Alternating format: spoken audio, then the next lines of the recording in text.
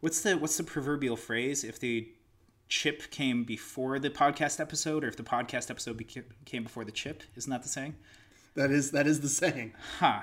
You know, That's I've heard that. cookies. Yeah, I've heard that so many times growing up, and I never really understood it Until that exact situation fit your life. Exactly. So it's one of those things where you're like, man, they figured this. They solved this problem thousands of years ago, and apparently just keep running into it. Exactly. When will we learn? So, hello everybody, and welcome to Into the Echo, a podcast where a co-host and I talk about the albums that changed our lives. Apparently. Usually it's Riley and I. Usually your co-host has a much more velvety voice. Unfortunately, your velvety voiced co-host is currently living out of a garage right now. Yeah. Riley's gone this week, guys. So it's the voice you're hearing is none other than pa pa pa pa. No, you're supposed to say your name. That is my name. I got it changed to pa pa pa. Trumpet sounds very edgy. No, but this is Austin Logan. You may know him as the co-host of 20 Minutes of Banter and one of the co-founders of Secret Weapon Productions. So we are coming at you live from your house. From my house, yeah. It's great. We're in the same place at the same time, and we listen to the same album. And it's not Daft Punk Random Access Memories. If you heard our little mini announcement episode on Monday, you will know that we have completely switched up albums. Mm-hmm. It's not that Austin didn't listen to Daft Punk Random Access Memories. He actually had been listening to it because he knew we were going to be recording it. He was going to be one of our guests. Long story short, we are talking about Alt J's and Awesome Wave.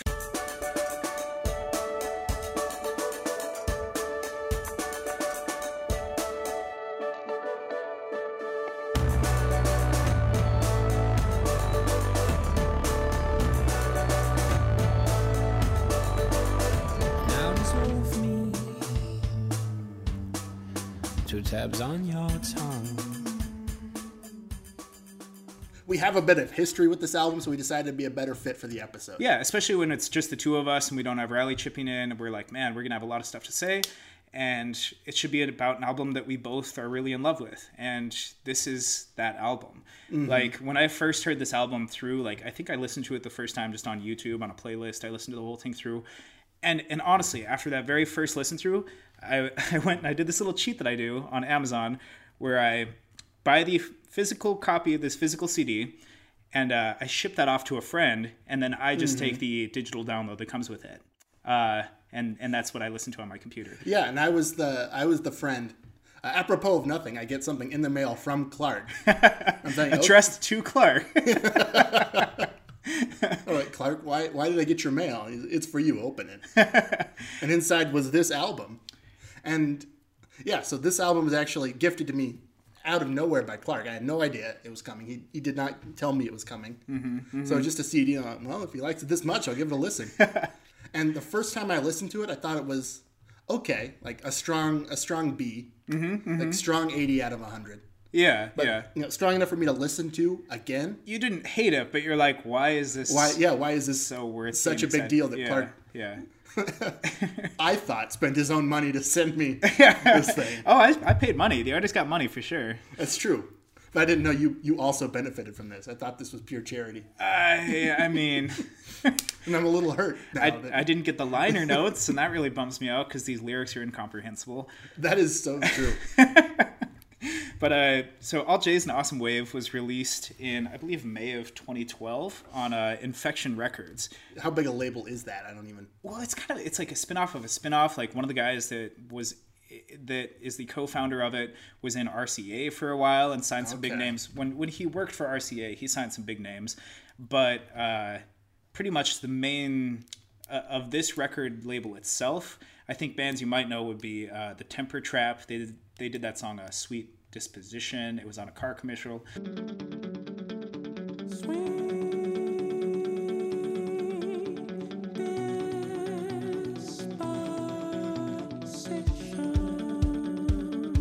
They also have Local Natives, who you may know. I don't, but I've heard their name enough. And there's also Vance Joy.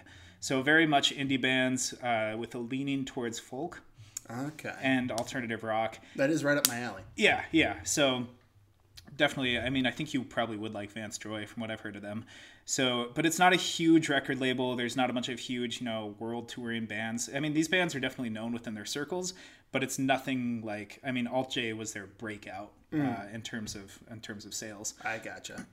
So when this album came out, I mean, the band had been together since 2007, playing around roughly with the same band members. I mean, you look at any description of them, it says it started in 2007. So I have no idea what they were doing for those 5 years before it came out. I think they may have put out some singles and stuff. You can dig around on YouTube, and there's some things that say it was, pre an Awesome Wave recording, but you just never know. Yeah. It's like, yeah, it sounds like them, but it could also be a spoof for YouTube views. You just never know. But when this album came out, people weren't really sure what to do with it. I mean, like you said, on your first listen through, it was a solid B, right? Yeah, and like Rolling Stone only gave it like a 3 stars. Yeah. I think, what was it, The Onion or a bunch of big websites only gave it middling scores. Yeah, and like BuzzFeed and stuff, it really did not do that well with critical ratings at first. But I feel like, Pitchfork's probably a little too proud to revise a lot of their ratings, and so is, a lot of those websites. But I feel like if they weren't too proud to revise their ratings, people would probably come back in a month and give this one 5 stars. Yeah, that's exactly what happened to me. Like, I liked it just enough to continue on to the next listen. And with every play, it grew on me that much more. Until this is easily one of my top 10 albums. Yeah, I'd say it's probably top 10 for me as well, just because there's nothing else quite like it. I mean, the guitar is beautiful, the piano is beautiful, the instrumentation in general is beautiful, and then this album is really good at using the voice as an instrument. And yeah, as we were going over sort of comparing notes for the songs, I really noticed that there was a whole lot for each of our specialities. Because what you tend to do is you're musically knowledgeable, so you focused on just the composition and how it sounded. Yeah. And I noticed when I was putting together notes that the whole thing, that all the songs were so narratively deep that's what I focused on. Yeah, you're way more lyrical, whereas I'm way more musical. And I feel like while both of us are able to delve into the other part, and we're able to, it's not like we're so single colored that we only focus on one thing. But I feel like we really. It's perfect that we're talking about this together. Yeah, there's enough in the album that we can both be drawn to different parts of it, and both of those parts are very robust. Yeah, and it starts off, I mean, as someone who likes the instrumental stuff, the intro comes in, and immediately I'm just like, ooh, this is pretty.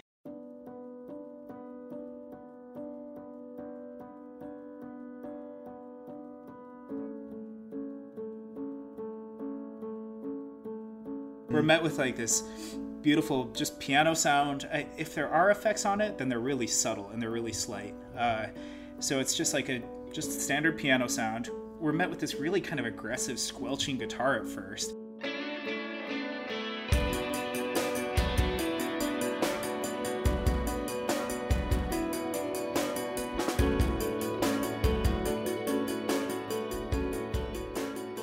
And then it kind of mellows out after the intro, but we're really introduced to every album or every instrument as it comes, and it only takes about 10 seconds. And then there's this part where it just swells, and all of a sudden everything comes in. Right. And it's really big, cool. Heavy drums to get your attention before the lyrics kick in. Yeah, and the drums are really the kick drum is very prominent. So it's like mostly like snares, closed hi-hat, and just the kick drum is just it's not aggressive necessarily, but it's very pronounced. And then for you, the lyrics come in.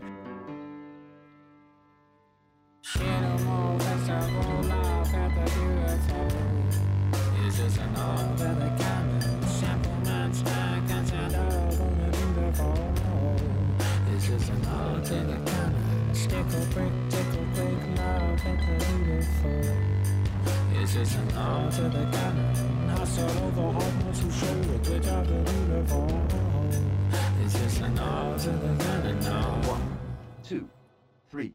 What? All right, the first lyrics of the song really just tell you how Alt J does lyrics.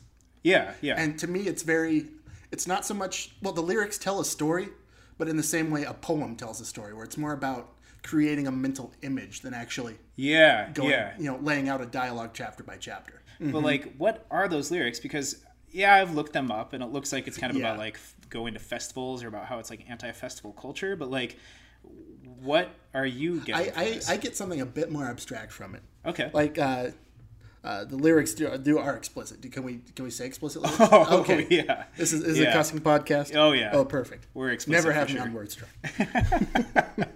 No, The first lyrics are "Ship them all festival, laugh at the beautiful," and that got me thinking. So shit them all festival. Is he saying like he wants nothing to do with these festivals?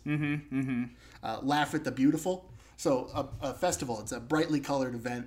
A lot of I guess laughing, cheerful children around, and It's the scantily imagery. clad beautiful women. If there you go. The coverage of EDC is any. So depending on your definition of festival, It's true. But the lyrics sort of set up almost like a Renaissance festival, like an old medieval, like maypoles everywhere sort of festival. Yeah, I mean, really, the instrumentation of the lyrics. It's interesting you say Renaissance because it really does feel like some of these songs go back to an older time and an older version of the UK or an older version of the world in general. It does not Right. necessarily feel like it takes place in modern place America, you know, and it's not a political album like the Gorillaz was. It very much is. It might be a philosophical album, but not so much like the Gorillaz was a very political album. Yeah. Whereas this makes political references and it makes references to political literature that we'll get to later. But More to encapsulate a feeling. exactly, yeah. So when you say that this is maybe spitting on festival culture, but Renaissance festival, not necessarily like. Well, I think the next shoot. lyric, "Laugh at the Beautiful," Oh, okay. really just sets it up like a very misanthropic view of if it's beautiful, I hate it. Ah. I'm okay. spitting for this song. I am spitting on beauty. Huh. Going into the next lyric, it's just a nod to the canon. Canon, it might be. What do you think the canon is in reference to? Because it has a couple different meanings. See, when I first listened to this album, well, the first 20 times I listened to this album, I thought they were saying "nod to the camera." Pretty much until I started doing research for this episode, I thought they were saying "nod to the camera." And now they're saying "nod to the Canon," and I'm like, well, maybe it's a Canon brand camera. Workaround. But no, I think That might just be. It might just be the nerd in me coming through. But I think because comic books, everyone's always asking what's canon. Yeah, yeah. What is the most accepted progression in a character, like sequence of a progression of a character. Yeah, and I think it could be, the canon as in the storyline in this, where he's saying it's a nod to the canon, all these people doing these things that fall into place. And, like, here I am kind of on the outside, like, looking at it and acknowledging it, but kind of taking a different angle at it, where it's like, oh, I see you, canon. Like, I see what the storyline should be, and I'm giving a wink to it. But it could also be, like, a cannon, a tool of war. Yeah, The big yeah. shooty bit. Yeah, which is something like to nod at a cannon is kind of to laugh at the thing that's about to destroy you. Yeah, to pay homage to something that's pretty wicked by design. Yeah, exactly. I remember listening through it blind. Well, not only could I only understand about one word in four, but yeah. the stories I put together are actually very abstract. As I researched the album, then like the stories they wanted to tell came forward, and everything sort of clicked. Yeah, and it kind of tied you more to like a time and a place in a way that like the music does on its own. Independently, I feel like I was brought to a time and a place, but the lyrics just fully encapsulate that to where it's like, nope, we were in the UK sometime in the middle of the 1900s. Like, it's like, again, not modern. So I guess from there, the intro, it goes into an interlude right after. In case the first song was too much for you. Yeah, they're like, oh man, that was rough. We should really Let's calm them down a bit. give them a break after that mostly beautiful piano sound song. And we're brought to interlude 1. She only wants to count her steps. 18 strides and she stops to abide by the law that she herself has set.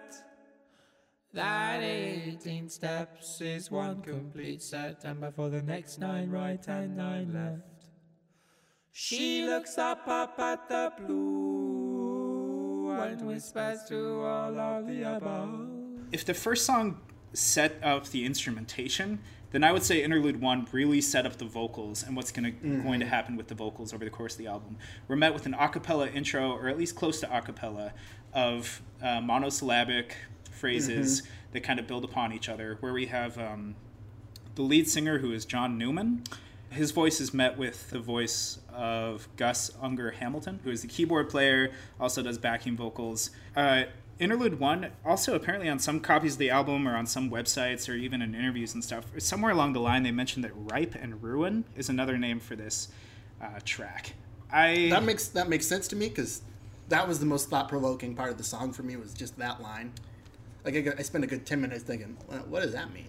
Yeah, and for those listening, the lyrics that he's referencing is the very last line. Like all good fruit, the balance of life is in the ripe and ruin. And they say, like all good fruit, the balance of life is the ripe and ruin. Mm-hmm. So why did that stick in your mind? Well, it's one of those that almost seemed like a riddle. Okay. Like, how is a raven like a writing desk? How is good fruit like life? Huh. So let me flip the question. What do you think it means? And then I'll respond to that. I think it's pretty straightforward. I don't see much of a riddle here, where it's like, yep, the goodness of life is the balance between when you're at your peak and when you're slowly fading away. And it's like, life is a culmination of these ups and downs, and you being your best and then you kind of fading away into, dying. Well, what was profound to me is I had to think about it, and I thought that fruit is ripest right before it goes bad. Oh, yeah, that's a good point. So then thinking about how does that apply to life? And to me, it's finding that balance.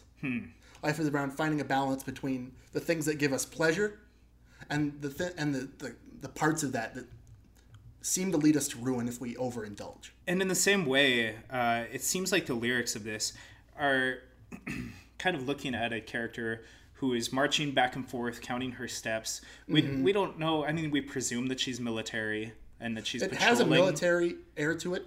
Yeah. I was also thinking, it sounds a lot like people who count compulsively, like an OCD thing or a stutter thing. So either way, she's in a very tightly controlled, highly anxious position. Yeah, and I have written down someone that uses habit and obsessive compulsions to feel in control of a situation. And it seems like that's the case where we meet the character who is taking 9 steps or 8 steps, whatever it is, back and forth, stopping at just the right point to take the same amount of steps in the other direction.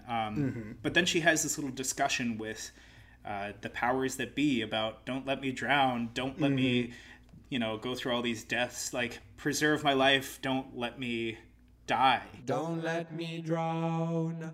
Don't breathe alone. No kicks, no bangs, no broken bones. Never let me sink. Always feel at home. No sticks, no shanks, and no stones. She's trying to use these things to control her death or to ebb her death. And it's interesting that one of those great powers she speaks to seems to have like a corporate flavor to it. Oh. Never leave it too late. Always enjoy the taste of the great gray world of hearts. Oh. Always enjoy the taste. I think that's a Coca-Cola motto. I kind of doubt that that's what it is, but I mean, I wouldn't be surprised, and especially because these guys do seem very counter commercialization. They very much seem not interested in following any rules except for their own. Oh, you mentioned drinking. This is a good point to bring up what we are drinking. Oh, yeah, absolutely. What are you drinking today, Austin? I'm drinking a Mountain Man Scotch Ale. Ooh. Oh, it's tasty. That's made in Montana, right? It's made in Great Falls. Yeah, yeah. I think makes it the second good thing to come out of Great Falls. The first being Reggie Watts. My first drink was a White Russian with homemade Kahlua. Now let's get made with Kahlua. Austin. Cheers. The trick is to add way more sugar than you know is responsible. Way more sugar. I kept tasting it. I'm like, no, not quite right. Not quite right. And then I added just tons of...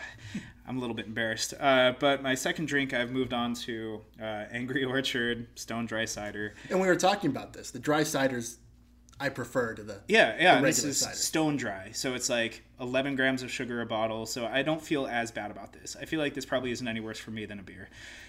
So... Riley's probably just rolling in his seat right now. Yeah. Sorry, buddy. So yeah, on to track number 3, Tessellate.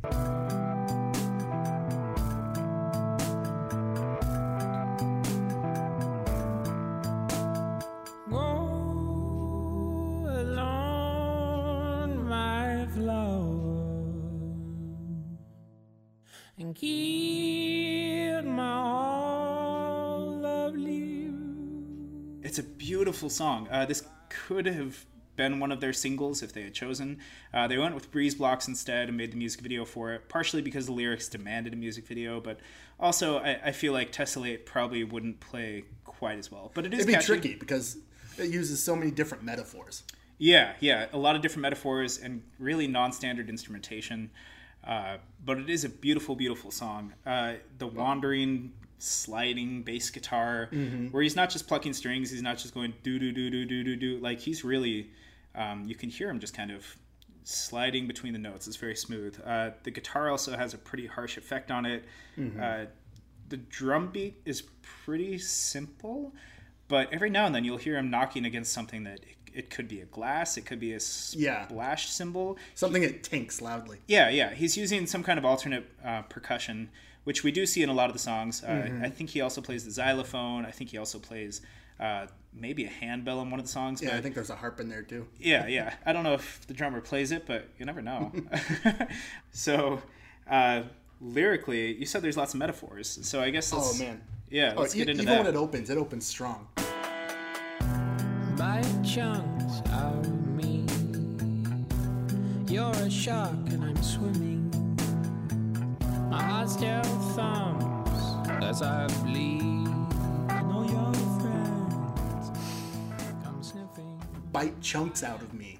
You're a shark and I'm swimming. Yeah. My heart still pumps as I bleed, so you get this image of it just straight out of Jaws, of blood in the water and people frantically swimming a shark circle. Yeah. It's very visceral, as Riley likes to say. And then he changes the metaphor right in the middle of it, and all your friends come sniffing. So now it's just a bitchy roommate and her catty friends compared to a shark attack. Yeah, and then he changes it up completely, where he talks about triangles are his favorite shape. Triangles are my favorite shape. 3 points where 2 lines meet. What? I was gonna ask you what like the profundity of that is. I mean, triangles are aren't they the most stable of shapes? Yeah. I mean, from an engineering standpoint, they are very sturdy. Triangles are, and I wonder if this is a throwback to the name of the band. Alt J itself is actually, if you were to hit Alt and then J on a Mac keyboard, it would create the delta sign, which is a triangle. Right. And they initially wanted their band name to just be the delta sign. Mm-hmm. Yeah, but enough people are like, probably not a good idea. How would people pronounce it? Not everybody could type it on their keyboard. If you want people to talk about your band name, they should probably be able to say the band name, to type it or say it. Unless you're Prince, but he already had a right. If you want to use that on maybe your album art or something like that, go for it. So I don't know if the triangle thing is just a reference to the fact that they love triangles.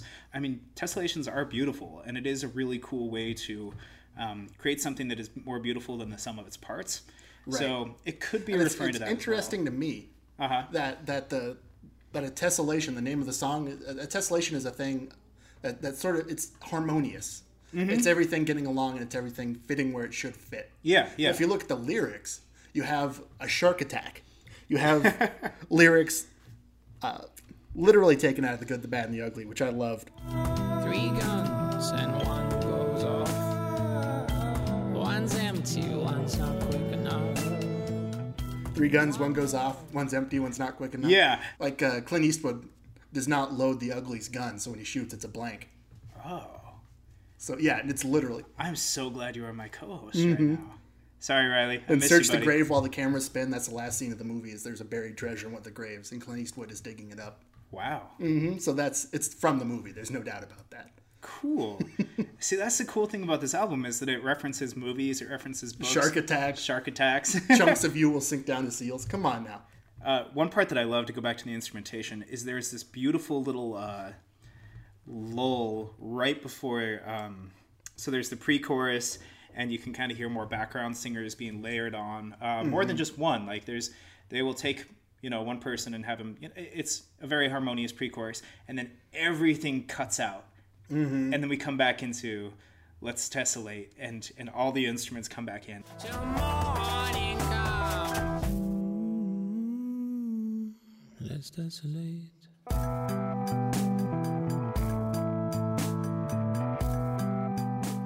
I love that. The first time that I heard that, it gave me chills. And I'm just like, this song is really cool. When it cuts into the next song, Breeze Blocks, I feel like the tone of the instrumentation does change quite a bit. It really does. Do you know where the wild things go? They go on undertake your name. Way down our sleep, build a breakfast, now let's eat my love, love, love. She bruises calls, she splutters pistol shots. Hold her down with soggy clothes and breeze blows. She's morphine, queen of my vaccine, my love, love, love. La la la, muscle to muscle and toe to toe. The mirrors grip me, but here I go. My heart sings as It's an upbeat song, but it's not as mellow. Yeah, and it's a lot more standard instrumentation. You have just like an acoustic guitar, or at least a clean guitar sound. I don't know about acoustic. That doesn't come until later. But it actually sounds like somebody's just playing a guitar as opposed to like riffing on an electric guitar. The bass is way more just like standard driven. And then the xylophone comes in, which almost seals it as like a poppy sounding song, because now we have virtually like a preschool, elementary school instrument cutting in, and it's hard for it not to sound poppy, which is a change of pace from the previous songs. I feel like this song ultimately does fit in, especially with the lyrics and stuff like that. But Yeah, it does, lyrically, they have a lot more in common. Yeah. Both these songs, at their core, I think are about discord between lovers and efforts to try and reconcile that. Yeah, and Tessellate definitely does that in a different way, where it's talking about more like the tumultuous nature of a breakup and feeling like you're being torn away or they're being torn away. Right, but behind that is let's tessellate. Let's find a way to come together and resume that harmony. Exactly. And, you know, he at one point kind of says, like, go alone without me, be your own beautiful flower that's you or whatever. Like, but even though he's saying, like, go on without me, he doesn't mean it. Yeah. He's saying, at the end of the day, like, let's tessellate. And then in Breeze Blocks, we get something a lot more gristly. Where There is a lot of gristle. a lot of gristle. It's essentially about a murder and a murder victim and him trying to keep her body weighed down in a tub with breeze blocks, or as we know in the United States as cinder blocks. Yeah, I didn't really get the murder angle from it. I got him like what I heard from it was a very passive aggressive couple. Like, she may contain the words to run away, but hold her down with soggy clothes and breeze blocks to me means like to keep her busy with like common stuff, soggy clothes. So all right, keep her busy with the laundry and breeze blocks. Oh, So like, it may feel like there's a cinder block on your chest, yeah. but that's just that's just the weight of what's not happening here. Huh. See, I guess when he talks about she may contain the urge to run away, but hold her down with soggy clothes and breeze blocks. First of all, just like listening to that right here. She may contain the urge to run away, but hold her down with soggy clothes and breeze blocks. Cetirizine, your fevers greet me again. Never kisses, or do you ever send a full stop? Do you know where the wild things go? They go along to take your honey. Way down how we build our breakfast down and say, my love, love, love.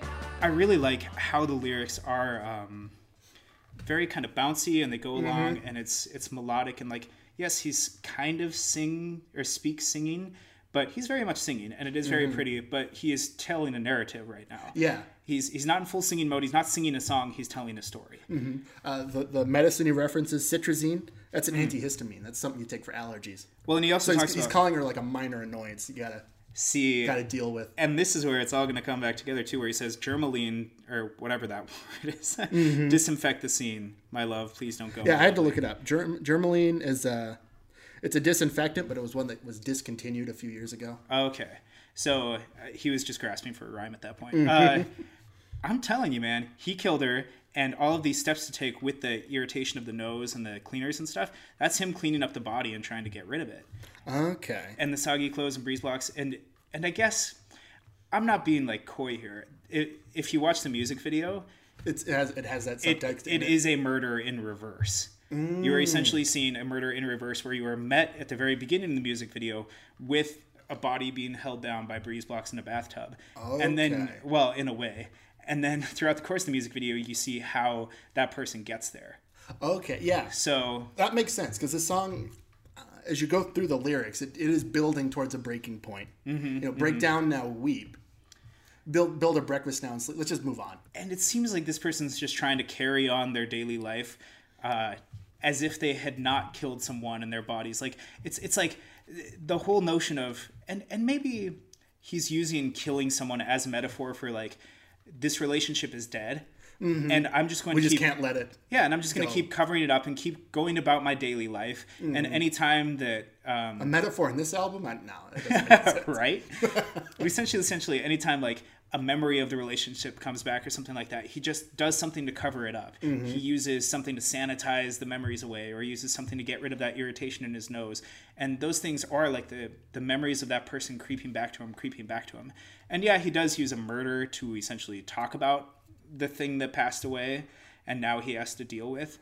But I think he's probably more likely talking about a broken relationship through the lens of it is a dead body. Yeah, either way, it's a very broken relationship. Yeah. And at the end, when they're just saying, please don't go. Oh, please don't go. I need you home. I love you so. I love you so. I love you so. Please don't go. I need you home. I love you so. I love you so. I love you so. I love you so.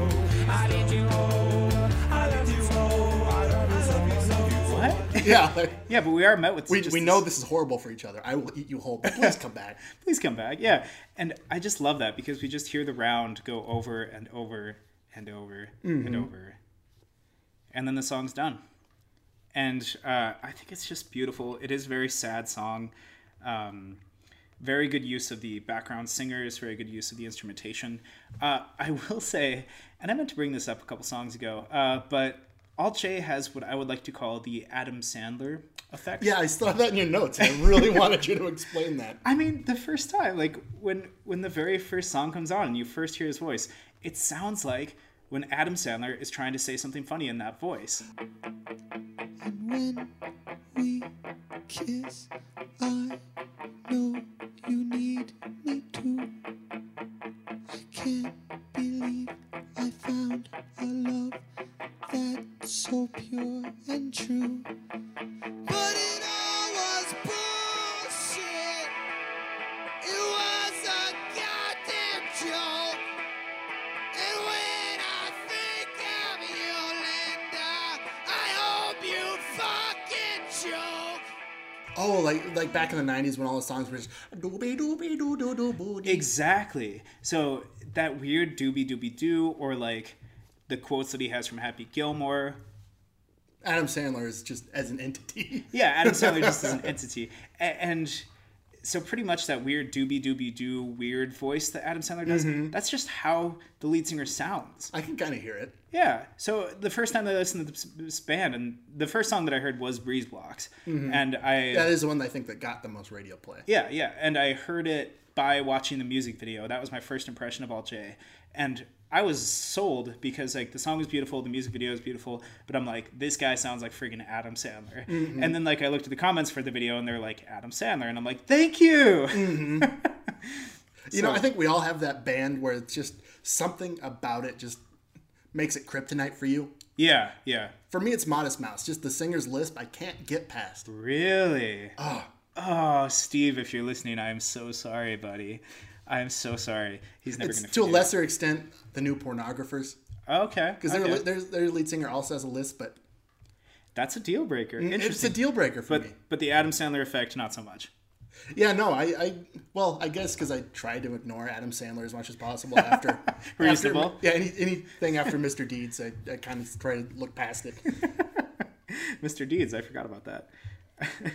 So, anyway, on to the next interlude. Apparently, we need another break. A lot of interludes. They really don't want to overload us. They really don't. They're like, one at a time. All right, let's give them a breather.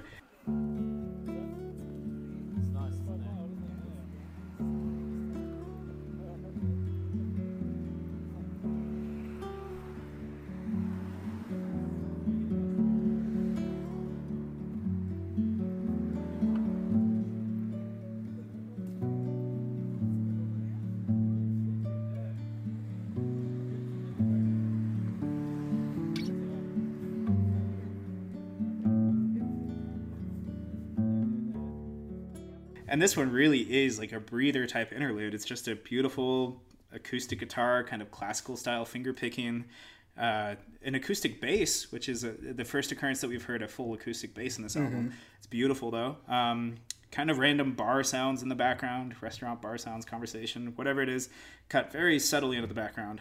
I think reminds me of, what do you call it? Incubus did a few songs in Morning View that had that tried to sing above bar noise. Oh yeah, Cut it out. yeah. You've been big on that album lately. Well, you brought it up on that road trip, and I just kept. I remember Good that song. album. It's a good Yeah. album. Yeah. So yeah, kind of like that. It does a good job with it. The sounds aren't distracting, but the songs. I mean, the sounds also aren't really part of the song. I mean, like That's true. There's Sublime songs where it's like the crowd noise is supposed to kind of guide you into it, and like there's one. I think. When You Grab a Hold of Me, whatever that song is, it has a lot of bar sounds at the beginning. But this doesn't do that. It's just kind of like it fills out the space without being distracting. Without it just makes you feel like you were in a room with people playing a guitar, and those are the sounds around you. Right. You can't pick out specific words, phrases, anything. It just makes you feel like you're in a place. Which is interesting because it's a really intimate song once you delve into it. Intimate. Well, the Instrumentation. The instrumentation. Go on. Also the lyrics. I love. What is it? Something good tonight to help me forget about you for now. That's the next song, buddy. Oh no. Yeah. Interlude 2 is pure instrumentation. Here we go. But you're right. It's usually the songs are really, really good at transitioning into each other, where you can barely tell. Especially, Yeah, I still can't. I have it in my show notes that these lead into each other, but they're still the same. yeah, and like I think the one exception again is Breeze Blocks, where it's like nope, Breeze Blocks feels like it was kind of pasted in between a bunch of other songs. Right. Still a great song, love it, but instrumentation wise, it doesn't feed to the album as a whole concept quite as much as the other songs. Right. Oh, I completely forgot that those were two different songs in it. Yeah, and it's kind of a tease too, because Interlude 2, it's this beautiful sound, and it gears you towards like, all right, we're going to go to the mellow part of the album. We're just going to really chill out. Yeah. And then something good starts, and it actually is a variant of that. It's not a super relaxing song.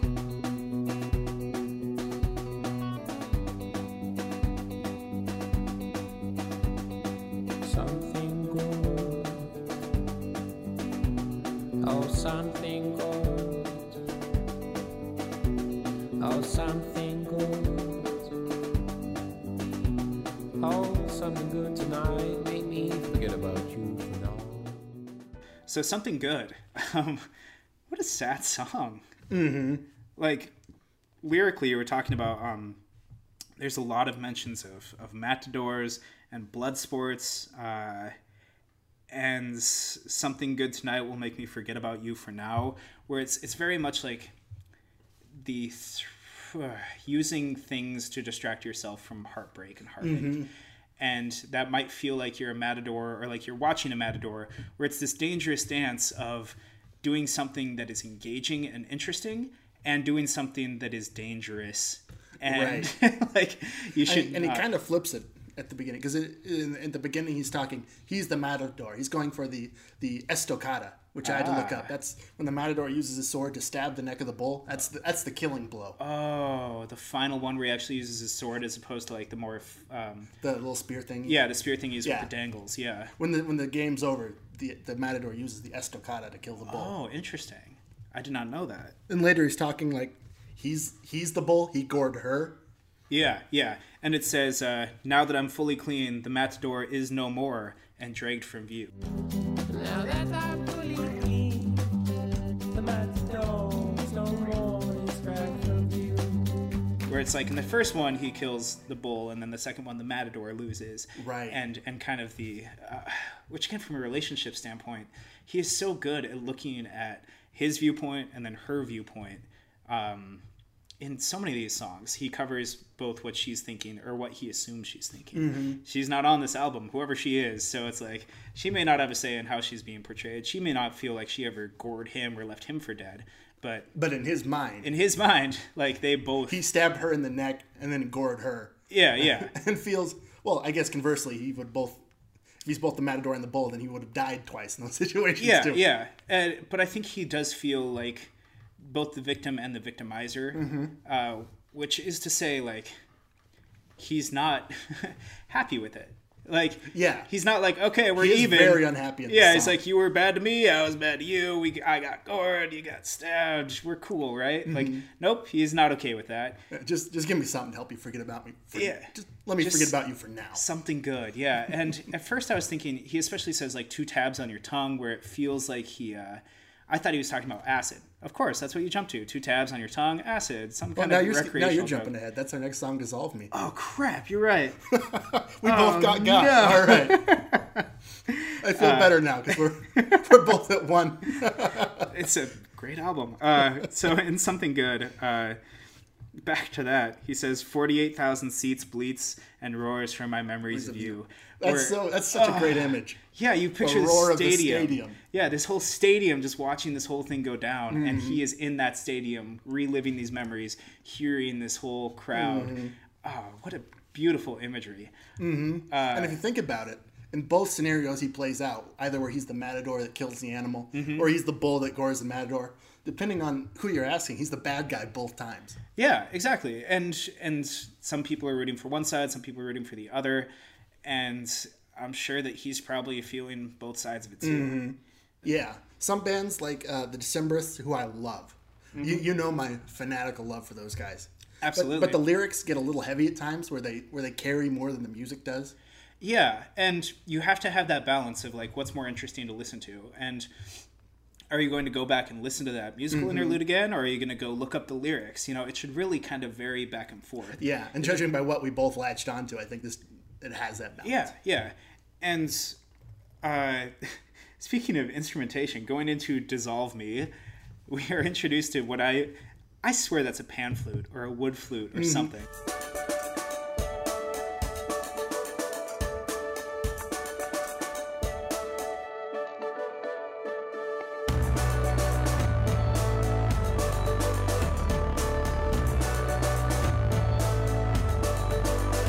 Now dissolve me.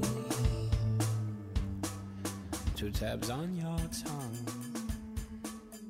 It sounds like a woodwind, but there's enough behind it that it mixes, and we don't quite know what we're listening to. Yeah, and I think like it is probably a woodwind effect on a chord keyboard, which is Yeah. why that it builds a chord. You know, I don't think they recorded a flute playing 3 different versions and layering it. Like, nope, they just did piano chords with a woodwind effect. But they did it too. Great effect. And you said this might be your favorite song in the album? Oh, it's so beautiful. It might be. It very well might be. It is one that I will listen to on its own quite a bit. Just something about how happy sounding it is. With, I mean, right away, again, we hear this like do do do do do do do do do do do do, and then what it turns into, where all of the instruments kind of come in, and the it starts out as just like the woodwind and the drummer, and then everything else, I think I got that right, comes in, and it's just so pretty, so pretty. And then the lyrics come in, and he says, Now dissolve me. 2 tabs on your tongue. I heard the shepherds, I heard the sheep sleep. Now my only one. Broken sweethearts, who sleep apart. now dissolve me, 2 tabs on your tongue. A herd of shepherds to herd the sheep, sleep now my only one.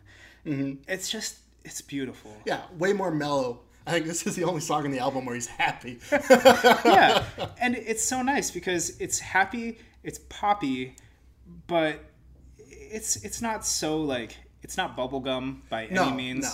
no. And like it is, But it has undertones of like something more than that, like a lullaby with a lot of pop in it. yeah. And you mentioned that the lyrics are reminiscent of a lullaby, and I looked them up and I'm like, wow, yeah, you're kind of right. It does seem like he's like talking about counting sheep in kind of a way. Well, it's interesting. I was looking it up, and it turns out I forget which band member said it, but on their SoundCloud, it's one of the little quotes. Dissolve Me is about the bedtime routine I had as a child with my mom. She would play this game in which she would describe a day out to the beach, and together we would go over who was there, what they were doing and wearing, the food they had brought, the ice creams being sold, the weather, and all the sounds of the beach. then I would drift off to her making the sounds of the sea. Wow. That's beautiful. So yeah, for one of the band members, it is a lullaby that his mom sang to him, and now he's singing about. See, I like the song even more now. Mm-hmm. That's so pretty. And you can hear it during the part they keep repeating at the end.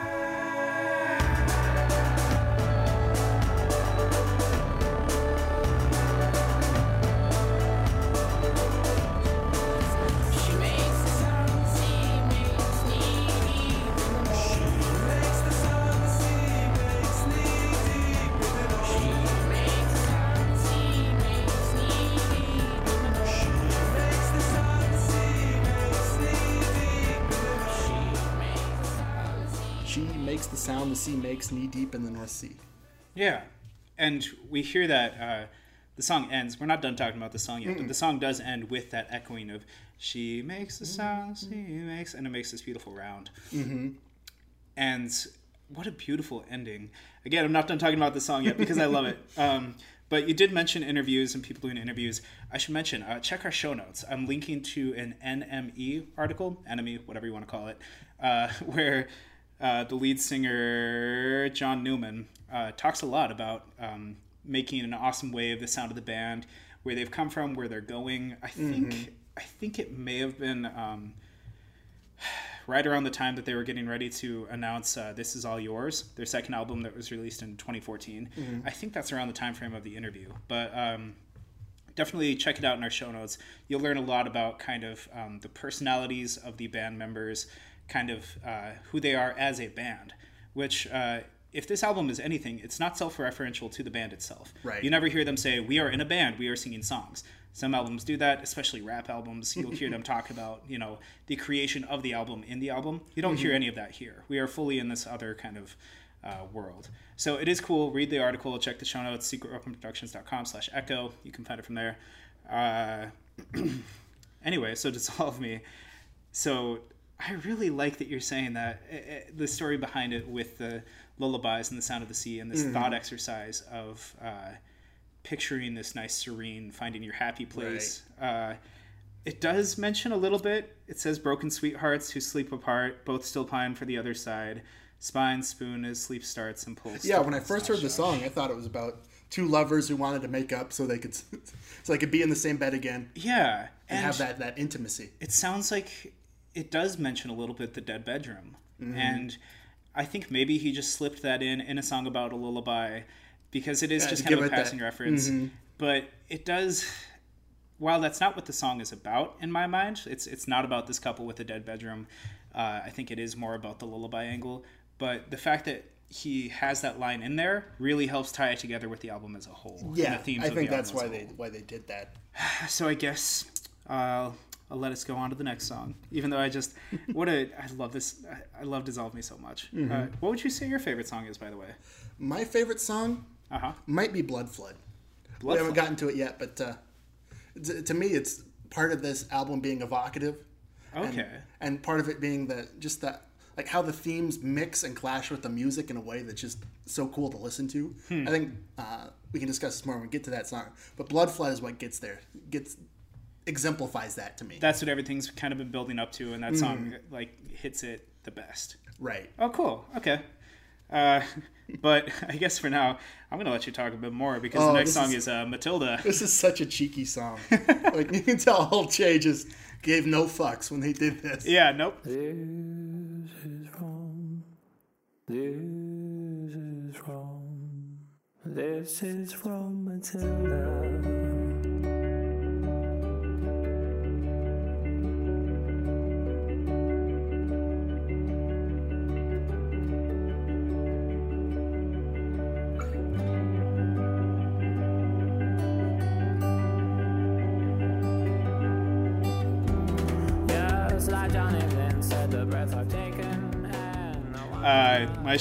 My notes for this song are Austin, go. Yeah, we've. I mean, sure. We've talked about it in the past about how just so cheeky it is. It is so cheeky. This is about the 1994 film Leon the Professional. Oh, okay. Natalie Portman's character is a 12-year-old girl named Matilda. And I'm not going to talk here. This is all you. yep, Gary Oldman plays like a corrupt cop who kills her family. Oh, jeez. And like the only person who takes her in is like the autistic hitman Leon, who lives coincidentally down the street. And they form a bond.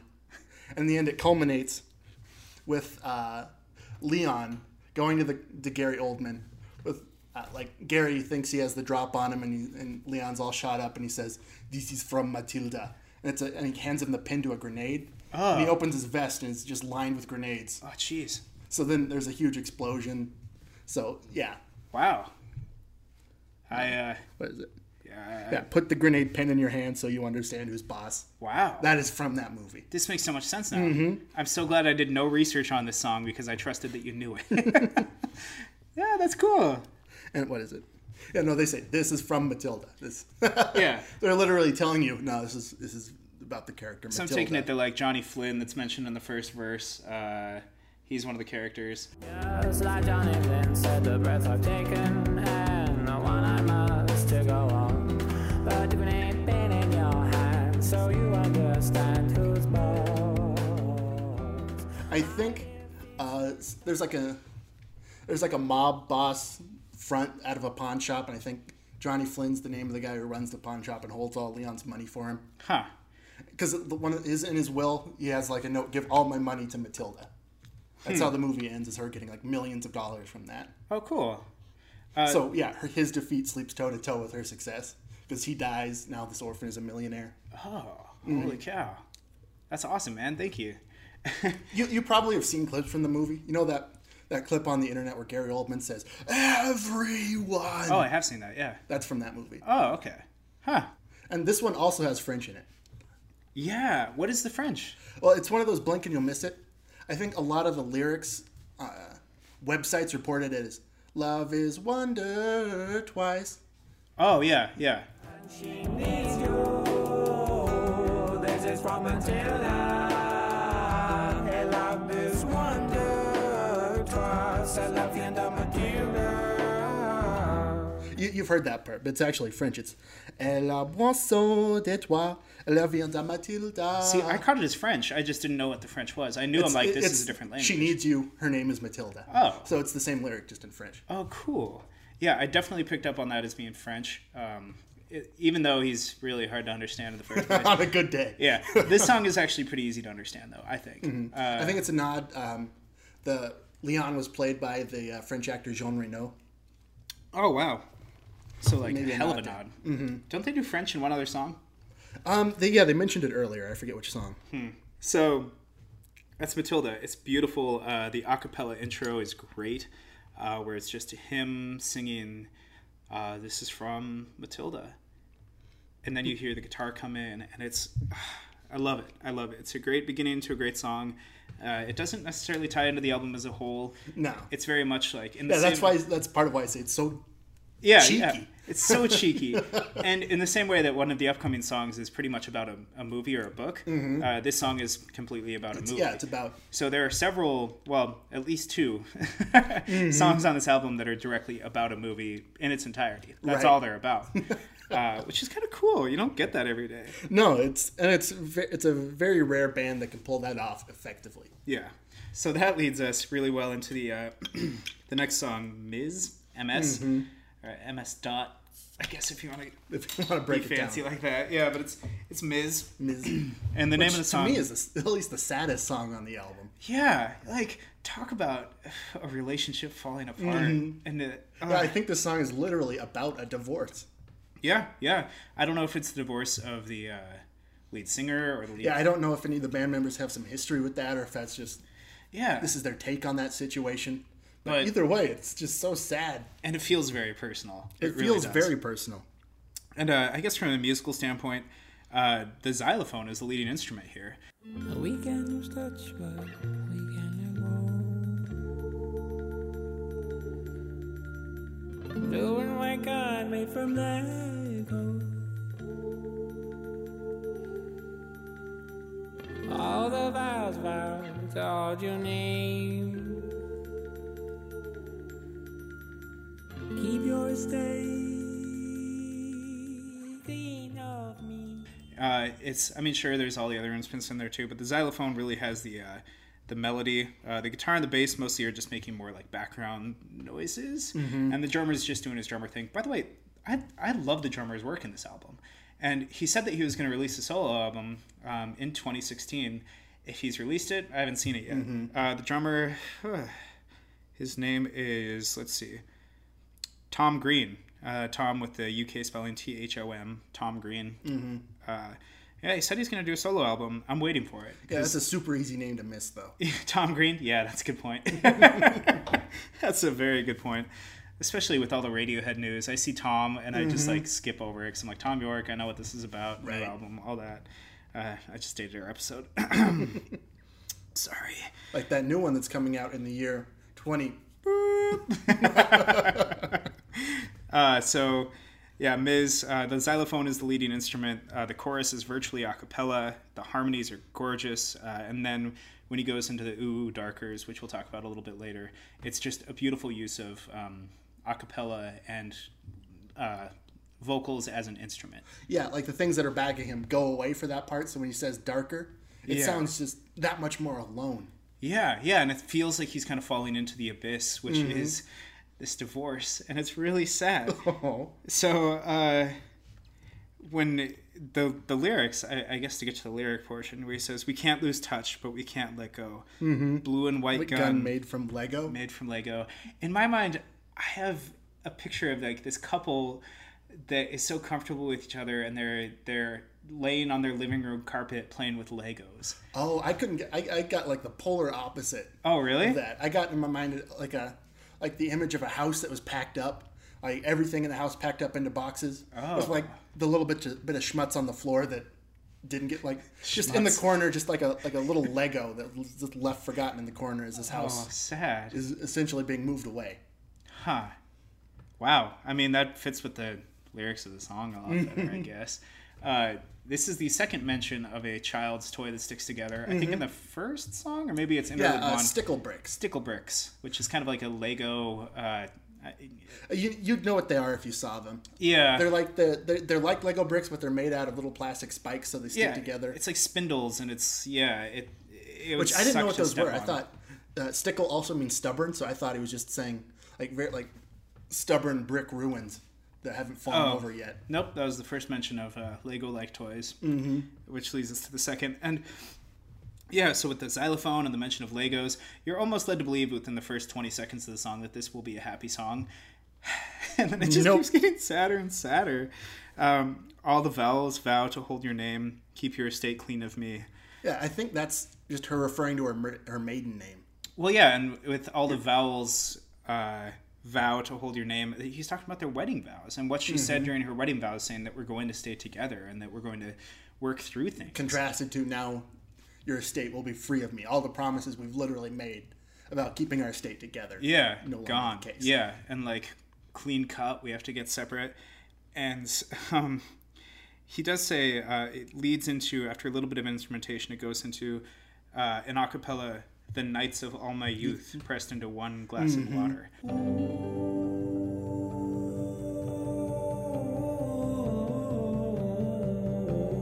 nights of all my youth pressed into one glass of water.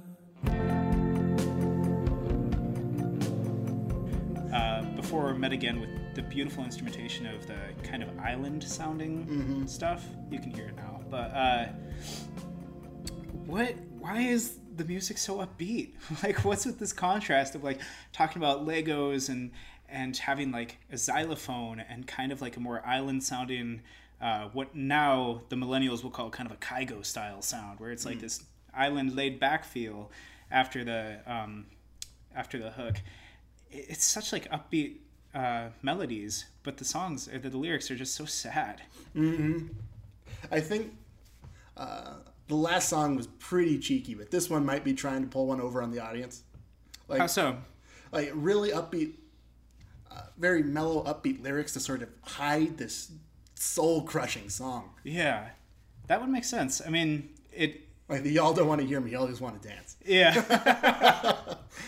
And even, I guess one example where he says, we have our weight 10,000 ladybirds or ladybugs in American parlance, where it's like he's saying like we have all this baggage, but he's talking about it with like these cute little insects. Again, it's this I get in my contrast. mind just like a silhouette made of ladybugs that just all fly away at once. Yeah, and I kind of get like the house from Up only being lifted by ladybugs. Close enough. So this band is literally making special effects happen in our minds. That's how good they are. That's being how good evocative. they are. Ah. I still love that lyric. The nights of all my youth pressed into one glass of water. Yeah, absolutely. About all the wasted years. Yeah, Like yeah. this marriage means like all the time and effort now that we're getting divorced means nothing now. Yeah. Like all of it might as well just be a glass of water I'm throwing out. Yep. And some people read into these lyrics and saying like, "Oh, he's talking about a hangover and a glass of water." Nah, I don't really see it. I don't buy it. Yeah, I think maybe it is. This song captures a moment of him drinking a glass of water, thinking about all the old times. But even that, no. I think the glass of water is it's secondary. I don't think it's a main plot point or it tells us that much. Like that old saying, well, all the hope in the world and 25 cents will get you a cup of coffee. Yeah, like when he says, "Some things lie too deep for tears to well." Some things I do deep for tears too well. Close eyes, open, close again, feel as my body spells. Sad. I know. It's like some things are so that- sad you yeah, can't that's even such cry a- it out. Like, I think we've all been there. If you've been too sad, where you just sit there like a lump, like, yeah. I'm so sad I can't even make things happen to my body right now. Yeah, it's like I'm more sad than to cry, and that's really sad. I know. Because if you're just the upbeat island music, yeah, with the and the xylophone, it's just like, guys, stop it. like, no, don't. Yeah, Come but back. this song is probably top 3. I think this song and Dissolve Me and Breeze Blocks all kind of take turns depending on my day, depending on my mood. They all take turns as my favorite. But this, the instrumentation for sure on this song is clearly like one of my favorites. You know, as we move on to the next song, number 10, Fitz Pleasure, I take back what I said. This is the saddest song on the album. Okay, yeah.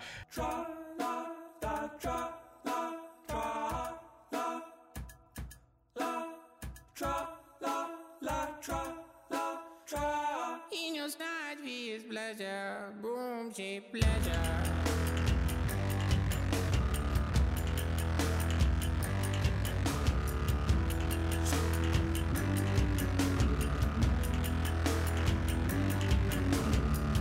Deep greedy, googling about So Fitzpleasure, it's no, it's definitely not a secret that this is about the. Yeah, a book that came out, I want to say 1964, 65, Yeah. called The Last Exit to Brooklyn. Yeah, I think in the book it had like a lot of vignettes about just shitty things happening in New York, and it's like a slice of city life, yeah. and it was really uncompromising on what it said. Well, it's honest. It's like, Bad things happen in the big city. yeah, and it's like even if these specific incidences didn't happen, you know that something virtually identical to it is happening. But it was the just right after the 50s, so it was actually banned in a lot of countries after it came out. The book was, yeah. The book was banned, yeah. Yeah. And I think Britain had a major court case regarding the book, where it was banned, then went to court, then the ban was overturned. Yeah, and that's that precedent. Yeah, it set precedent, so a lot of censorship laws were actually overturned because of this book. So it makes sense why a British band would consider it significant. Yeah. And it also makes sense why this particular story or a book containing the story might be censored for some like schools and stuff like that, because it's talking about a prostitute. Yeah, or is- Tralala is a prostitute yeah. who is who I think is gang raped by a bunch of sailors on leave, Yep. and then yep. at the end of the story, she's killed by being impaled on a broomstick. Yeah. And he did not say gang planked. She was not put on the gang plank by a bunch of sailors. No, it wasn't a pirate. She was not gang planked. She was gang the other thing, raped. Yes, absolutely. And it's grisly, and Yeah, and you can even hear it in the instrumentality of the song. Go Or on. when you come in, it's a really heavy guitar. Just oh yeah, just really just chugging on it. Tall woman, pull a pylon stone, and wrap them around reckless men that queue to be the next. Yeah. And this is one of the only times we hear the actual like chug, what I call the chug effect on the guitar, where it's just like, yeah, it's a lot harsher, and you can hear that, yeah, right away. And I've never actually read the book, but it sounds to me like a lot of lyrics are taken from it. And especially the lyrics, when I've listened to it without knowing the backstory, and you hear tra la la tra la la. It sounds just like It sounds like- tra-la-las Yeah, tra la la la la, but like nope, they're singing the name of the character. of the character They're establishing being the raped character to death. being raped to death. Some say that the broomstick got involved with the raping, but others say that she was just piked on it. Again, I haven't read it. I wouldn't be able to tell you. I know it's gruesome. Yeah, it's definitely gruesome, and it is, you know, Brooklyn in the you know, early 20th century. Mm-hmm. It was an ugly, ugly place. It still was. I mean, up until What, late 80s when the safety stuff came around? yeah, and there's still. I mean, even then it took a long time, and even now we still have all sorts of atrocities going on. Mm-hmm. So, yeah, the song. Again, it's not subtle about the fact that that's what it's about. That's what the song is about. And he is in full Adam Sandler mode, too. Where it's like, he is very much like, when you're around me, pleasure. But he's not trying to clearly enunciate these lyrics. He's running them together. He is slurring them together with the hopes that you'll read the liner notes. He's not trying to be comprehensible. Yeah. Which is fine. He doesn't have to be. It's 2016, man. Like, we'll figure it out. They also talk about in this song, John Newman, in that pre-mentioned article where John Newman talks to Enemy, he says that the line about Mandela boys become Mandela men. In the middle of the sea, little did I know then that the Mandela boys become Mandela men. Tall woman.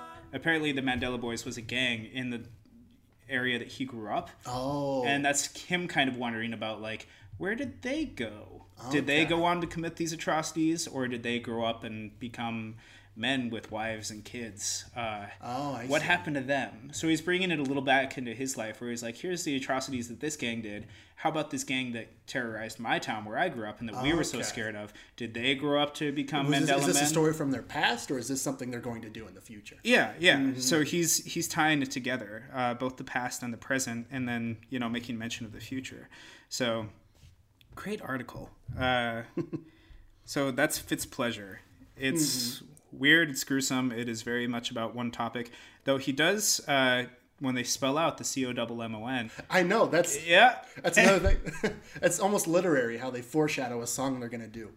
Yeah, and they do it so well because, I mean, 2 songs from now in Blood Flood, they're spelling that out continuously. Mm-hmm. But here it's just kind of this passing, they're setting the space. It takes place in the Commons. This whole incident occurred. But before we get to Blood Flood, they give us one more little break. After this one, I actually understand. Like, yeah, it's like we just heard about this gal getting killed. After gang someone who raped death by broom and like a hideous divorce before that, I can see why they and I need to take a breather. Yeah, so I'm very thankful for Interlude 3, and I'm gonna maybe encroach on some copyright infringement. I'm gonna play the entire song for you guys. I've never done this before. I've never played the whole song. So here is Interlude 3 in its entirety.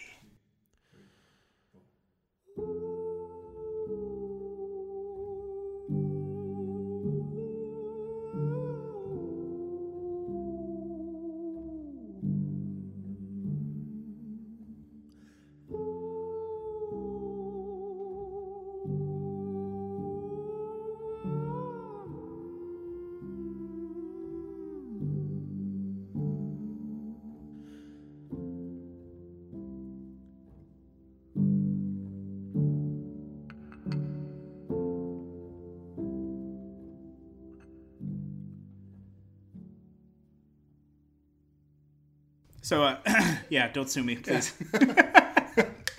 I can attest, he does not have the money. I really don't. We're commenting on it.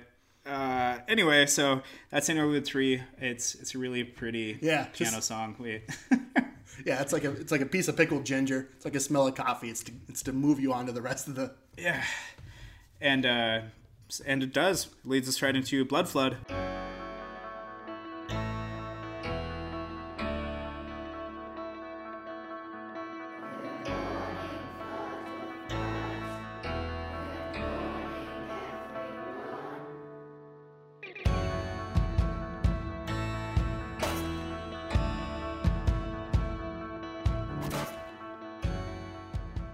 the whole intro with the piano and the bass guitar. I love this. I love their interplay. I love how you heard. I mean, you just heard the teacher and the student samples where there's almost like this weird demonic undertone. Yeah, I don't know if they were just like if they just warped the audio so it sounded strange behind the track. Yeah. But I know I think some other people I've read online have had this same thing happen to them, where there's the distorted audio of the children. Just it sticks out better than the other stuff. So what happened to me is last night I was listening to this album as I fell asleep. I had my earphones way down low, but so I was dozing off. I had just heard a piano interlude. Yeah. And the only thing I hear, because my earphones were turned down so low, was just the demonic children. Good morning. It's like, what? Hello. So it's mixed in such a way that it's almost like a little Easter egg. I have written down, I don't know if it's meant to be demonic or just dissonant. Right. It feels demonic. It's technically dissonant. It's either way, it's kind of a weird... We don't have any other samples like this. Yeah. And it comes out of nowhere. I love it. I think it's great. And I think it fits in. It doesn't stick out except for, like you said, the way it's mixed. Maybe it sticks out. But, like, it feels right at home in the musicality of the song. I know, yeah. Not only is it my favorite, it's, I think, undeniably the most British. This is your favorite. This is my favorite. Huh. All right, now we get to the joke I promised you earlier, because we're going to talk about History Song. I'm so excited. I am enough drinks in that I'm going to like this. All right, the song is about one of the band members, Augustus Figaro Nieser Ungel Hammerton Johann Gamble Putty von Hautkopf of was That's the joke, right? Yeah. I think you said it in German, but that's still a funny joke. I still get it. That's an old Monty Python sketch. Google Johann Gamble Putty if you want to have a reasonably funny 5 minutes. So yeah, the band member Augustus Figaro Nieser Unger Hamilton Johann Gamble Putty von Hautkopf of was actually attacked outside of Southampton Common. It's a big park for those of you who don't know what that is, which was me until yesterday. So he was attacked in this park, and this song is like the adrenaline spike he felt right before he got his ass kicked. A wave, an awesome wave. It rushes skin and widens in flooded veins. I really like musically what he did with this, where I mentioned earlier that there's songs where he does a lot with syllables. This is one of them. Yeah. He does a lot with the spaces. There's one part where he says, breathe in, exhale. And he does both Yeah, you can with the hear it. song. Yeah, and I love that. That's beautiful. Breathe in, exhale. I've hoped enough, you'll slap me like a wave. Slaps the sea.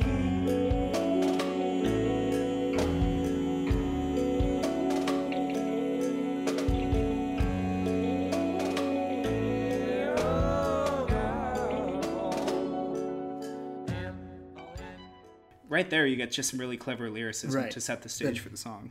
I've poked a nerve, he'll slap me like a whale. Slaps the... Then he goes right back Yeah. into C-O-double-M-O-N. Yeah, it's He's really going to hit me clever. like a whale slaps the C in the common. Like, oh, man. Whale. Does it say whale in the book? I always thought it was wave. It's like a whale slaps the sea with his Oh, cool. big whale tail. Huh. Also, I really like the guitar interlude. It kind of sounds like they almost did like a vocoder with the guitar, where it almost sounds like there's like vocal cuts with the guitar. It makes more sense when you listen to it. But there's I can't tell where there's like this weird guitar piano interlude. I can't really tell what instrument it is. Let's see, it's right here, transitioning into the second verse.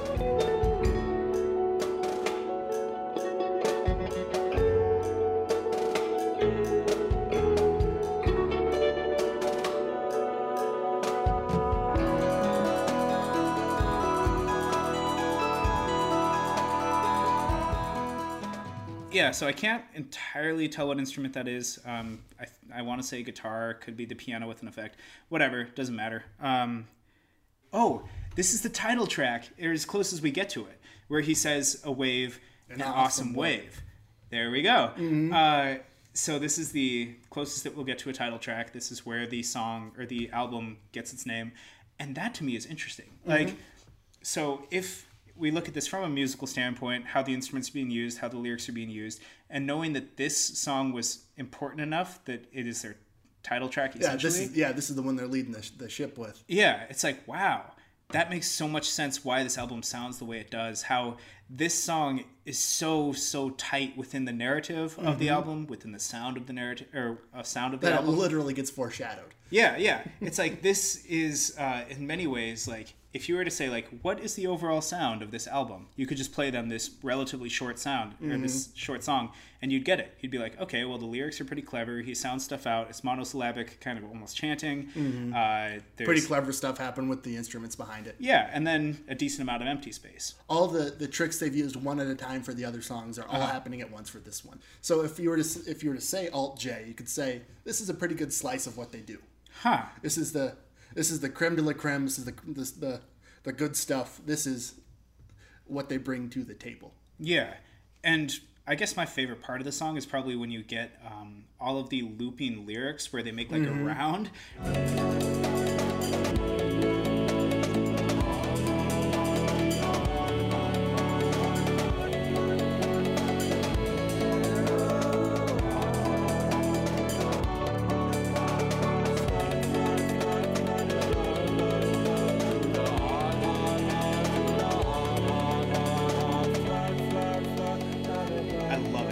So effectively used, and I would say that like it is a highlight of the album where all of these little things are rounding and it's more and more chaos, and then it clears up to just the C O double M O N. And it's interesting that earlier they used the C as like a calming thing. Yeah, the C has been many things. It's been like the water was used to hide a body, the water was used to soothe him, the water was used as a reference to it's so many things, and like you said, this is a culmination. So while it's not my favorite song, it involves one of my favorite moments in the album of that swirling madness, and then all coming back to the spelling. And it ends with kind of a smaller version of that swirling going into the C-O-double-M-O-N, and then it comes to kind of a sharp end, which leads us into the next song. Taro, are you ready for this? Yep.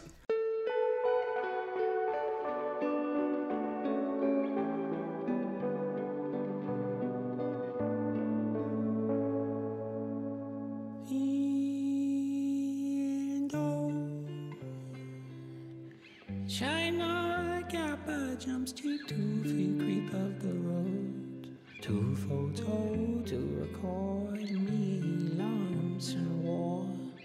Their ancestors is chance very yellow white flag. You know, if it's not one of my favorites, it's certainly, I think, the most interesting. Yeah, what a beautiful song. What a beautiful story it tells. Yeah, and that story is of Hungarian photographer Robert Capa. He was a Hungarian war journalist, but he worked a lot and followed a lot of French troops. He did a lot of photography also during the Spanish Civil War, where he lost his partner. Yeah, that's the interesting thing about this song, because the song's name is Taro, but it's about Robert Capa. So the story is about how Robert Capa, the photojournalist, died. Yeah. But it's being wrote to his deceased lover, what's her name? Gerda? Gerda Taro. Gerda Taro. Who actually died in the Spanish Civil War 20 years prior to when he died. While assisting him with his photojournalism. So it's about a photojournalist that died being written to his dead lover. Yeah, and I didn't really understand or make that connection until you talked to me about it, and I looked it up, and I'm like, sure as shit. Like, it really is. And that is so beautiful. And that it's a song to someone who's already deceased about someone that she loves being deceased. And the way that Robert Capa dies is tragic. Like, he's watching these French troops go in, and he gets these beautiful shots, but then he eventually ends up getting blown up. He loses his leg. Yeah, he's rushing to cover something that's happening, and he steps on a landmine. Yeah. And his leg gets blown off, and he's really too far out to be helped, and he just kind of slowly bleeds to death. They're trying to get him back to a hospital, and that's pretty much the end of him. Yeah, and he's just kind of cold, and we hear that in the lyrics of him kind of fading away and being cold.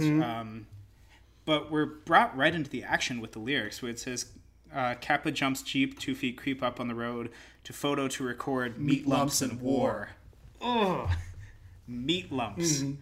Which kind of goes back to the Tessellate song, like Shark Attack being ground up into chunks that sink. Yeah, and it really is bringing down like human death and war and stuff like that. Where like, no, I think is visceral Riley's word. Can I steal that? Visceral.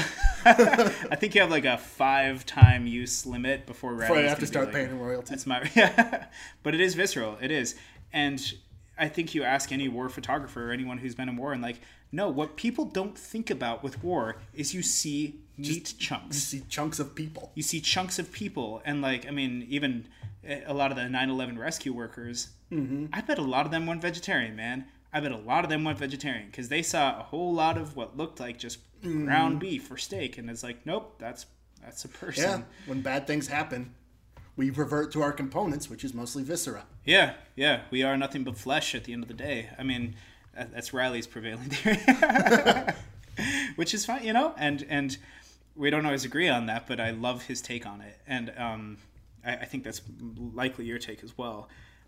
So it mentions the incident itself, where Kappa, it says, burst so high, finally Kappa lands. Mine is a watery pit. Oh God, that's so evocative. Yeah. Or you just a very yellow white flash. It's kind of dissonant to the song too. So it's like there's an explosion. Austin's doing a lot of stuff with his hands right now. You can't see it. He's making a lot of the explosive I'm super into this. gestures. His fingers are going in many directions quickly.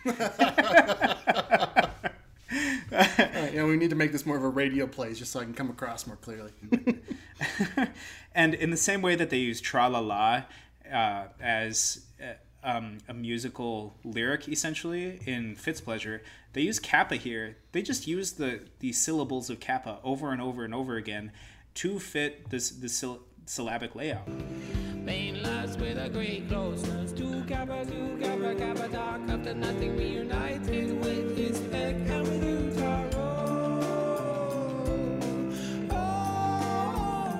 And like it feels like they're saying Kappa Kappa, and like they're using his name as just something to fit into the music. I mean, it always makes sense, but like it's interesting how they use his name. Oh, and there's this part I feel like it'd be a shame if we glossed over this, where he goes to this one part where he says, "Do not spray into eyes. I have sprayed you into my eyes." So I love the instrumentation that comes in right after that you're hearing now, where it's kind of like I don't even know what instrument I'd call this, but it's beautiful and I love it. And again, this is one of those moments where it kind of makes the imaginary hairs on the back of my neck stand up. And it sends chills up my spine. And I just love whatever that instrumentation is. I don't know if it's the percussionist or the keyboardist or the guitar player. I don't care. It's beautiful. And I don't think there's really a consensus on what that means either. Yeah, what do you think that means? The do not spray into eyes. I think it's the narrator trying to be a little macho, or like, you don't spray it into your eyes. I sprayed you in. So he's saying his eyes are watering. He doesn't know why. I'm not crying. There's something in my eyes. Oh, like somebody's cutting onions in here. Gotcha. I don't know. I just assumed like, in the same way that like bear spray will advise you do not spray into eyes because it will stay with you. It will hurt. It will burn. It will take over your mindset. It will do everything. I feel like he's saying do not spray into eyes. I have sprayed you. This story is so sad. Yeah, it's like I have seen what you've seen through your camera lens, and it is sticking with me. I can't shake it. Do not take this in because it won't leave. It'll leave. And like the images you'll see. If you look up Robert Kappa, you'll see these images, and it's kind of like it's reminiscent of like the D-Day imagery, where you see like that beach on D-Day, and there's just a lot of corpses. You see the anti-tank stuff, and it's like this black and white, but it's guys running, and you just know that like statistically, not gonna make it. And the Indochina War was not a clean war, and you see these images of these French troops running in, knowing that. I think it calls back to that, where the lyric "left hand grasps what the body grasps not, le photographe est mort." Oh, well, there's more French, so the photographer is dead. Oh. But I think left hand grasps, but the body grasps not. I think, and don't quote me on this, I think that's a caption for one of the photos Kappa took Oh, really? of an injured body, and the left hand is in the fencer's reflex. Huh. So if you get like a big injury on your head, like a life-threatening Yeah, the injury, the fencer's reflex. So your body will go like that. Your body will, one arm goes in, the other goes out to protect yourself. Yeah, and like you'll see that on like live leak videos of like, oh, guy jumps off a waterfall but actually hits some ground behind it. You'll see the fencing response, or the fencing it's also called posting sometimes, but you'll see essentially the person freeze up and kind of go Frankenstein a little bit. That's how you know, man. That person That's is how you know, concussed yeah. real bad. That's the spine working on autopilot. Yeah, and wow, I didn't tie that lyric together, but it makes sense. The fencing response, the posting response from one of his pictures. Look it up. I may include a link or two to his pictures in the show notes. I'll probably just link to his wiki, but definitely delve in a little bit. It's sad, but it's true, man. Like, that's war. If you're, I guess. I'm going to pull a Riley here. I miss you, man. I'm going to pull a Riley, and I'm going to get political. If you are a war hawk, this is what you're asking for. This is what you're asking for. You're not asking for like, oh yeah, we'll send in some troops to Iraq, Afghanistan, Syria, kill those terrorists. Nope, you're asking for meat chunks. You're asking for meat chunks, and you're asking for young men and women to get blown up by landmines. And they have families, and the people they're killing have families. So it's like, I hope you know that. I really hope you understand. We're not. That won't be a very good discussion because I'm on your side, so I'm just gonna. Yeah, there you go. But like, even though in today where it's like, oh, but it's just drones and aircraft carriers now. Nope. There are people on the ground getting blown up, and there are children finding their fathers dead, and their fathers played no role in the war. They were innocent. They were blown up, and now they're meat chunks. So remember that. I'm not a pacifist, but. People are don't ask for meat chunks lightly, I guess. Yeah, exactly. Don't ask for meat chunks lightly. That is my preaching. Comment on secretweaponproductions.com/echo. We're also on Facebook, Into the Echo, Instagram at Echo Podcast, Twitter at Echo Don't Pod. cross the streams. Yeah, so if you want to fight about it, great. Find us online. We're there. You can argue with it with me on Twitter. I'm at Austin A. Logan or at 20 Minutes Banter. And I'm at Clark Hodges. And we're not done with the If album you agree, yet. disagree, want to add something to it, want to discuss... No, please don't discuss meat chunks unless you got something to contribute. But, no, please don't. You know where to find us now if you want to discuss. Yeah, but we do have one more song. Although before we move on, okay, there is one part of this song I take issue with. Mm-hmm. It's that one part that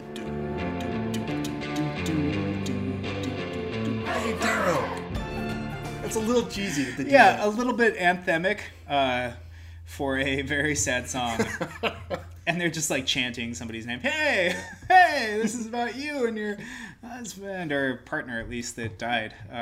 Hey, Taro. That is very informal. I'll agree with that. And as long as I'm complaining. Okay. As we move on to song number 14, Handmade. Your stingray full stops my skin. Doctor scratch, now I'm bleeding. Legions upon legions of gross moon and made my feeling. You hate this song. I don't. Well, I take issue with the song because it followed Tarot. Oh, okay. I think Tarot would be a great place to end the album. Mm-hmm. Like, it really drop the mic as they bring it to a close. And is just cutting as the rest of the album is. This one seems like a little bit of a psych, or here's a little bit of fluff for you to send you on your merry way. Yeah, and you know what this is? And it pisses me off. I think I complain about this in my other podcast, Wordstruck, every time J.K. Rowling does this in Harry Potter. But this is essentially saying, and they lived happily ever after. Like, this is a nice, soft ending that somehow tries to put a capstone on the whole album. And it feels like it tries a little bit too hard. And even though I love the harp, I really do. The harp is gorgeous. And the instrumentation is great. Yeah, like, the song and components I actually really enjoy. Yeah. But its place in the album and maybe the lack thereof is what gets to me. Yeah, and I mean, I will say, like, okay, like in parts, okay, name one lyric without looking. I love that. Well, I mean, I already saw it before you asked the question. Crap. But I love that. Your stingray full stops my skin. Okay, well, something. Now I'm bleeding. I mean, it is pretty, and the lyrics are pretty, but I didn't remember that. Like, I don't know. The lyrics with this just didn't really stick with me, even though, like I said, beautiful song. Beautiful. And I honestly, like, I don't dislike it for the flow of the album as much, simply because I listened to the whole album on repeat, meaning that this is a lead up back into intro, back into interlude 1. And in that, it makes a bit more sense. It is just pretty much 3 big long interludes in a row, but it does lead back into the beginning of the album quite well. Okay. Whereas yeah, if you mentioned end this with Tarot, with the Demon Days. yeah. And that is a great one of a song that's just Keeps play coming back. infinitely. And I think that... I think this is kind of a bump in that road. Like, I think Taro leading into the first song would... Really? Flow better? I think it would flow better, but you'd just be in a depressive downspin. He's doing so many hand motions right now. But I don't know. I think it doesn't take away from it quite as much. I will admit that it's one of the weaker songs. It is pretty. I like, again, we get some weird vocal samples. It sounds like it's from like some kind of movie, maybe some kind of nurse or something. Are you sitting comfortably? Then we'll begin. I think that was a British thing, like, that opened like a TV show or maybe their BBC News in the 60s. Oh, that could Like, be it. are you sitting comfortably? Good. Let's begin. Oh, man. I just Like, that assumed was it something they said before every, like, I don't want to say newscast or show or Really? something like that. Huh. I figured it was just the start of like a therapy session. It sounds like it. Huh. I mean, I guess in a way. That's interesting. So, Yeah, I'm going to have to look that up. Yeah. I know they used Are You Sitting Comfortably for something. huh. That's Their cool. version of a fireside chat, maybe. I don't know. If we find it, it'll be in the show notes. I guess as an independent listen, no one's going to look up Handmade and just play this on repeat. If you do, I mean, again, you know where to find us. But nobody's doing that. It's not a good song independent of itself. It's And just a I good think song. there's one lyric that actually does tick me off in this. Oh, okay. Yeah. And I'm safe and warm if I stay in my chalet. What? Anyone that uses chalet in a sentence just like loses points with me, I think. Chalet is one of those words that I've heard so many times, and I'm used to like chalet market, chalet everything. Yeah, there's like What's- a sandwich place in town, like Chalet Market. Yeah, what's a It does chalet? really good sandwiches, actually. It's like a, I want to say, it might be French for castle, but I think the modern use now is just like fancy house in the mountains for like skiing or as a getaway. Oh, I thought that was like chateau. It's a thing rich people have. Gotcha. So chalet, chateau, castle, kind of. Okay, cool. As I kick the microphone. That's how angry that word makes me. I'm sorry. So that's Handmade. Do you think the name of the song has anything to do with lyrics or? It actually, I think, links to a couple lyrics I actually really like. Okay. Legions upon legions of craftsmen handmade my feelings for you. Legions upon legions of craftsmen and made my feeling. I have no idea what it means, but it's really clever. I do like that. And I will say, like, the legions upon legions, he uses this. So I'm talking about this way, way late in the album, last song of the album. But, like, in the same sense that he can go full Adam Sandler, he can also go full Gregorian chant. And I know we've mentioned that before, but, like, he kind of slips into this weird mode with his singing, especially when he's being harmonized with and it's more a cappella, where it does feel chanty. And we do see that with legions upon legions, where it's like da da da da. It's very drawing. It's very pulls you in, and it feels like a chant of sorts. So, yeah, there are things worth mentioning in this song.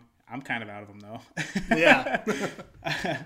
But of course, there is a lot more to say about this album. A lot of people hate it, and they listen to it the first time, and they're like, "I can't do it. I Just can't not do it." for me. Yeah, they can't get past the vocalist. I think instrumentally, just about anybody who is big into a lot of different genres of music could get down with this album. Like, if it was just an instrumental, people would be on board. I think the singer is far and away the most controversial part. I can see how he would be polarizing. Yeah, and the lyrics themselves, great. Yeah, they can be a little bit like, oh, we're talking about literature, and it's very important. Look how smart we are. But, like, even that's not nearly as controversial as just the lead singer's voice. Yeah. I mean, even, like, I don't know music from anything, but I know what I like. But I Yeah. can see how people would get upset just because, like, you cannot sing along to this album well. Yeah, nope. Even if you look up the lyrics and you know all the lyrics, there are parts where you can come in. I find myself whistling to the song a lot. I found myself just kind of generally moaning this song. Or in a very grating falsetto as you try to do it justice. Yeah, but for the most part, I find myself just kind of making the general tones of it and drumming along on the steering wheel. Again, I'm very much looking forward to, if the drummer does a solo album, awesome. If you already did, I'm going to look it up. If it's there, check the show notes. I kind of doubt it. I feel like I'd have heard about it by now, but it's beautiful stuff. So we already mentioned where to find us. Please definitely find us on Twitter, Facebook, Instagram. We're there. Check out Austin's podcast while you're at it too. Yeah, 20 Minutes of Banter. Yeah. At 20 Minute Banter on Twitter. What is it about? It's about whatever Dan and I think is funny after a certain number of drinks each week. So Dan is probably the main founder of Secret Weapon Productions.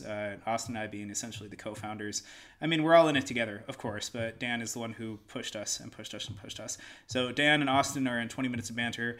It's a great show. Go into it expecting nothing. It is 20 to 30 minutes of banter. We just did some really great episodes where you get to meet essentially the entirety of the Secret Weapon crew, except for Maya and Adair. Shout out to Maya and Adair over in Seattle. Wish you could have been there, but Disney Channel original movies. Check it out on our website. Yep. So it's all there. 20 Minutes of Banter. Check it out. And Austin, we hope to have you back for another episode. Not to tease it too much, but maybe some Wilco. Huh? Oh my. Maybe some Sky Blue Sky. Hopefully Riley will have a home then and can join us. Yeah. And Riley, we miss you, buddy. Hope you have a good move. Thanks everybody for listening. Tune in again in a couple weeks. I do not know the next album that we're going to be reviewing. Usually we say that at the end. I don't know. It could be Daft Punk. Check the show notes and the website and our Twitter a week or two from now. We'll let you know. Sorry we don't know now, but it's a weird time. We're getting settled in. But anyway, good night, everyone. Good night, everybody.